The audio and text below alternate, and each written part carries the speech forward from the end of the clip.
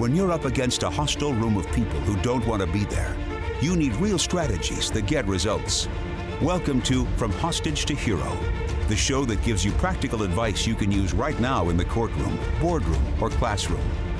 Learn how to move your unwilling audience to one that is invested in what you're saying, eager to participate, and engaged in the process. Learn from the attorney whisperer herself, your host, Sari Delamotte. Well, hello, everyone. Welcome to another episode of From Hostage to Hero. Sari Delamotte here with you today. And before we get going, I'm going to read you our most recent review for the podcast. I haven't read one from the podcast in a while, and this is from John Chilson. John, I love my John. This is the one, he says. He says, I don't know how Sari does it or how she does it, but Sari delivers every week. The Attorney Whisperer generously shares her easy understand and implement ideas about how to best communicate our clients' stories to the jury. But her podcast is so much more than that because she also teaches us how to get out of our own way in order to tap into our unique potential as litigators and human beings. I can't recommend this podcast enough. Wow. Thank you, John. I'm so excited to be able to bring you this content every week. I hope to continue to be able to bring you this content every week, even though I will be taking off several weeks this summer for my surgery and my radiation. Thanks again for all of your thoughts, cards, messages. They really do make a difference. I so enjoy hearing from you, and thank you for that. So today, I realized that we had talked about way back, I think it's episode 40, about the saboteur, but we had not talked about, as I was looking through the podcast episodes, as I was preparing for our new class of Path to Mastery. By the way, if you want to get into one of our small group coaching classes, you have to be a member of the H2H crew. We only offer that Path to Mastery 6-month program. It's a 24-week program to 9 attorneys, and we only do it once a year, where you get real hands-on weekly taking you through the From Hostage to Hero course. But as I was going through that program and looking for podcast episodes to assign to the people to listen to every week, I realized that I didn't have one on the antidote to the saboteur. So before I talk about what the antidote is to the saboteur, let's do a little review of the saboteur. You know, in that program, the Path to Mastery program, and now that we have the H2H crew, we've talked about it in there too. So many people have told me that the number one thing that has made the biggest difference in their lives since coming into the From Hostage to Hero universe is this concept of the saboteur or the inner critic or whatever you want to call it. But the saboteur, in a brief description here, is a collection of messages, voices, negative thoughts that you have collected over the years that you have somehow become accustomed to hearing and thinking is your own voice. And it's not your voice. What we teach in the From Hostage to Hero method is that the saboteur is a collection of outside voices, outside people, outside negative thoughts that you have somehow incorporated into your repertoire of thoughts, and you think it's you. And so the work that's so transformative when it comes to saboteur awareness is recognizing that it's not your voice and learning how to hear those messages and put them on the back burner or shut the saboteur down and recognize and free yourself from these messages and know that these are messages that don't serve you and that you don't have to listen to and you don't have to follow. And so when we're talking about the saboteur, what we often do, if not always do, in the H2H crew and in our private clients that Kevin and I and other coaches in the H2H crew work with, is the antidote to the saboteur. So there's a lot of things you can do with the saboteur. You can track the saboteur. You can get to know your saboteur. You can give it a name, make sure you know what it looks like so that you can recognize it and hear it and put it outside yourself. But the one thing that really helps when it comes to saboteur awareness and saboteur management is what we call the inner leader. And I say this is a concept borrowed from the Coactive Training Institute, which is what both Kevin and I are certified in, Coactive Coaching. If you go to coactive.com, you can check out their programs. In fact, I recommend that all trial attorneys take at least the fundamentals course, because it teaches you how to listen and how to ask questions, which are basic skills for trial attorneys. In fact, all of the attorneys that I've ever sent there have ended up doing the entire program because they're so impressed. Now, having said that, the webinar that they do for free, I have not heard great things about. So there's been some people who've come back and said, wow, the webinar wasn't really great. Do you really think I should do this program? Sorry. I've not seen that webinar. I do not know why it's not great or what they're doing wrong or what's happening there. But everyone who's gone on from that point have said that the content, which I can back up, is amazing. So if you end up taking the free webinar and you don't think it's impressive, please try to overlook that. The actual programs that they offer are wonderful. I don't know what's going on over there on their sales side. So coactive.com is where I first learned this, not coactive.com, but Coactive Coaching is where I first learned the concept of the saboteur, but also the concept of the inner leader. So your inner leader is your highest self. It is the person who always has access to your wisdom, who always makes the best choices, who always knows what the next right thing is to do. And you might say to me, sorry, that's impossible. We don't always know what the right thing to do is. I'm going to argue with that because, as you've heard me say before, confusion and overwhelm are the two key things that the saboteur uses to try to stop you from taking action in your life. In fact, the saboteur gets activated every time we try to make a big change or we make a big step in our lives. The saboteur starts screaming at us. In fact, that's when I get clients coming into my office going, this must be the wrong decision, right? Sorry, I've just been up at night and I can't turn my brain off, and that means that I'm doing something wrong. In most cases, it means you're doing something right, because the saboteur gets so activated when we start making big changes in our lives. And that's when we need the inner leader to step in. So the inner leader is your highest self. And in the H2H crew, we have a whole visualization that we take our crew members through to meet their inner leader. And I'm not going to do that here. But what I can tell you is that one way to really find out or ferret out your inner leader is just take a moment and do some journaling. So I want you to take a second. You can even do it here on the podcast and think about your strengths. This is usually where your inner leader tends to lie, in your strengths, what you're really good at, what you do and feel wonderful about. So for me, when I think about what my strengths are authenticity, right? What you see is what you get. I am real. I am genuine. I share with you, my podcast listeners, my clients, my H2H crew. I'm an open book. There's nothing that I hide from you. Obviously, you've heard my whole life story here in the podcast. So that's a big strength of mine, is the authenticity piece.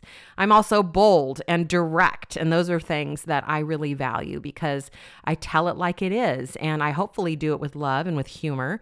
But I think the people are drawn to that. Again, part of that realness and authenticity. So what are your strengths? Where do you really shine? Where do you feel best about yourself? That's a great place to start thinking about your inner leader. Now, when you come to thinking about your strengths and your highest self, you can think about what might kind of embody all of that. So for me, when I went through, we used to call it the captain and crew in the CTI training when I went through the training. Now it's called inner leader and allies.